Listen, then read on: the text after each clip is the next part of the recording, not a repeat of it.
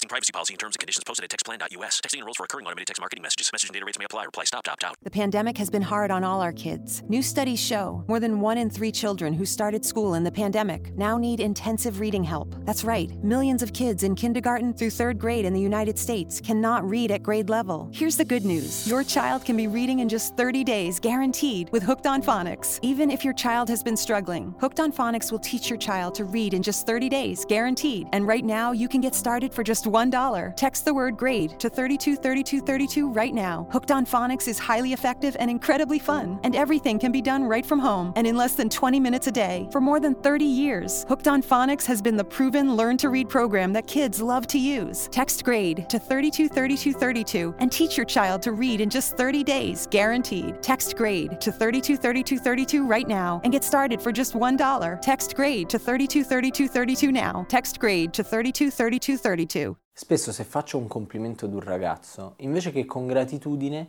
mi sento rispondere con un certo giudizio oppure con frasi tipo «ma non sei fidanzato?» Come se fosse a loro che io debba rendere conto di ciò che faccio e non al limite, se proprio devo, al mio fidanzato. O come se fosse scritto sopra un manuale cosa si può fare e cosa non si può fare quando si ha un compagno o una compagna stabili. È come se ognuno si sentisse ambasciatore e sceriffo di una morale collettiva e comune contro tutti i fidanzati apparentemente sporchi, brutti e cattivi. Ma secondo quali canoni? Per conto di chi? Alcuni si sentono addirittura in colpa di ricevere eventuali attenzioni da chi è impegnato già con qualcun altro, persino offesi talvolta, come se qualcuno gli stesse trattando come puttane, nell'ottica per cui questo poi sia il peggiore degli insulti. E perché mai dovrebbero sentirsi in colpa? Cosa c'entrano loro con la mia relazione? Quanto ne sanno? E perché mai dovrebbero automaticamente saperne qualcosa per poter considerare accettabili e apprezzabili le mie attenzioni nei loro confronti? Perché si sentono inclusi ad una festa a cui non sono stati invitati e si sentono offesi nella dignità se i festeggiati non sono loro? Ma soprattutto,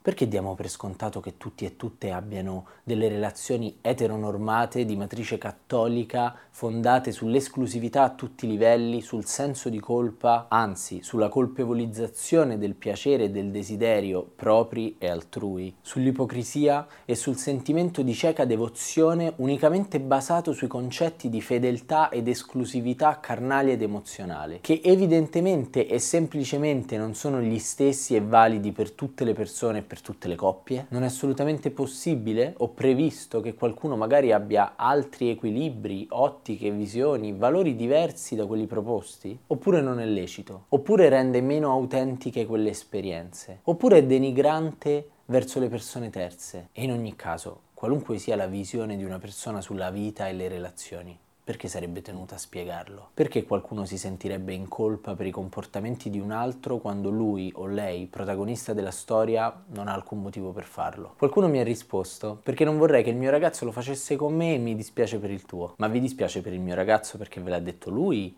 Oppure allora forse è che siamo troppo spesso abituati a dei fidanzati di merda, disonesti, che ci raccontano una fiaba per poi ritrovarci puntualmente ad essere il cervide protagonista di una favola anziché una principessa. Lo scambio, la relazione fra pari, è la cosa più centrale e personale dell'esperienza umana.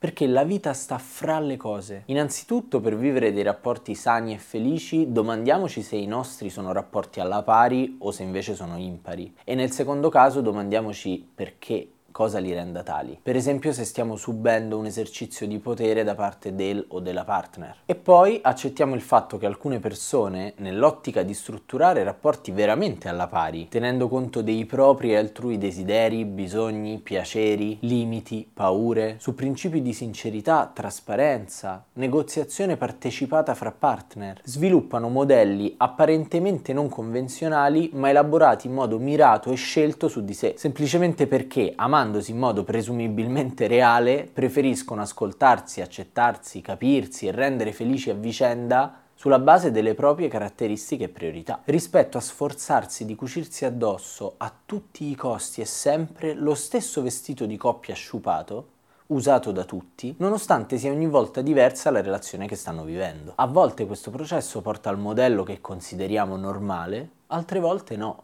Facciamocene una ragione. Certi atteggiamenti resistenti, più o meno consapevoli delle persone, svelano l'effetto di un certo tipo di cultura maschilista dominante, quella dell'amante colpevole anziché del fidanzato disonesto, perché considera il o la partner una specie di proprietà privata che mi gestisco io, e l'altro una puttana ladra di fidanzati. In fondo è la stessa cultura che vorrebbe che le donne lo stupro se lo sono cercato, che potevano non varcare quella porta, entrare in quella stanza, tirare su quella gonna, che potevano non mandare quel video, che potevano immaginare cosa sarebbe successo, che del desiderio sono sempre oggetto e mai soggetto. Quella cultura violenta del possesso, della sopraffazione e della vendetta, e mai del dialogo fra individui consapevoli. E perché dunque dovrei sentirmi sporco in colpa io, che invece mi sento onesto e felice? Perché do valore a me e a chi amo, pretendendo reciprocamente rispetto e umile verità. L'approccio poliamoroso, aperto o come dir si voglia,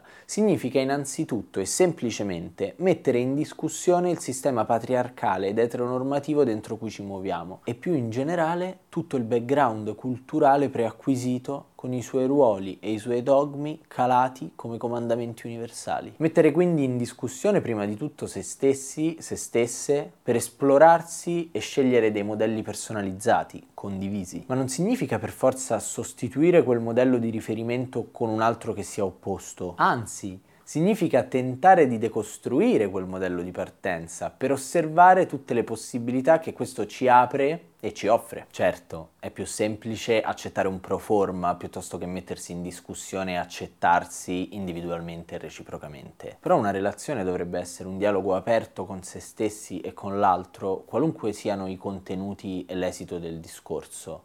Altrimenti cosa ci stiamo raccontando a vicenda? Ed è un peccato se anche la comunità LGBT+ si fa miope su certi argomenti come questo, cedendo alle banalità retoriche di certi costrutti. Ho come la sensazione che questo sia un po' lo spauracchio e la conseguenza di quel processo di normalizzazione deformante messo in atto per sentirci accettati, uguali, in una società cieca e violenta verso l'altro. Pensiamo all'uguale, che è stato simbolo di moltissime battaglie della comunità in questi anni. Eppure, proprio noi comunità arcobaleno, dal margine, dalla periferia di quella società che non ci voleva considerare una sua parte, noi, fuori dai ranghi per scelta di altri, abbiamo sperimentato, proprio per queste ragioni e nello spirito di chi di necessità fa virtù, diversi modelli di esistenza, vita, relazione, identità, famiglia, all'altezza di quel ruolo assegnato, cioè fuori norma, nuovi di zecca, trovati e non acquisiti. Noi,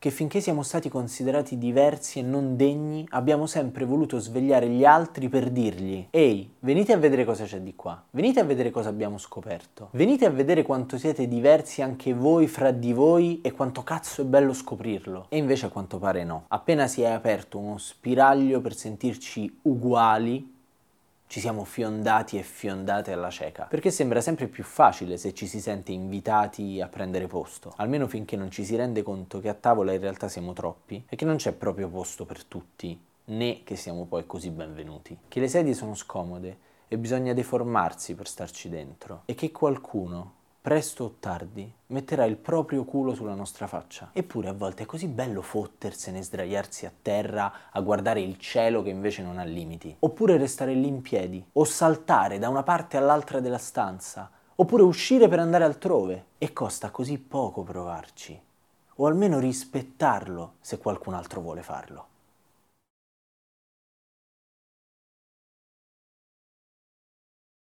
Texting privacy policy and terms and conditions posted at textplan.us. Texting enrolls for recurring automated text marketing messages. Message and data rates may apply. Reply stop to opt out. The pandemic has been hard on all our kids. New studies show more than 1 in 3 children who started school in the pandemic now need intensive reading help. That's right. Millions of kids in kindergarten through 3rd grade in the United States cannot read at grade level. Here's the good news. Your child can be reading in just 30 days, guaranteed, with Hooked on Phonics. Even if your child has been struggling, Hooked on Phonics will teach your child to read in just 30 days, guaranteed. And right now, you can get started for just $1. Text the word GRADE to 323232 right now. Hooked on Phonics is highly effective and incredibly fun, and everything can be done right from home and in less than 20 minutes a day. For more than 30 years, Hooked on Phonics has been the proven learn-to-read program that kids love to use. Text GRADE to 323232 and teach your child to read in just 30 days, guaranteed. Text GRADE to 323232 right now and get started for just $1. Text GRADE to 323232 now. Text GRADE to 323232.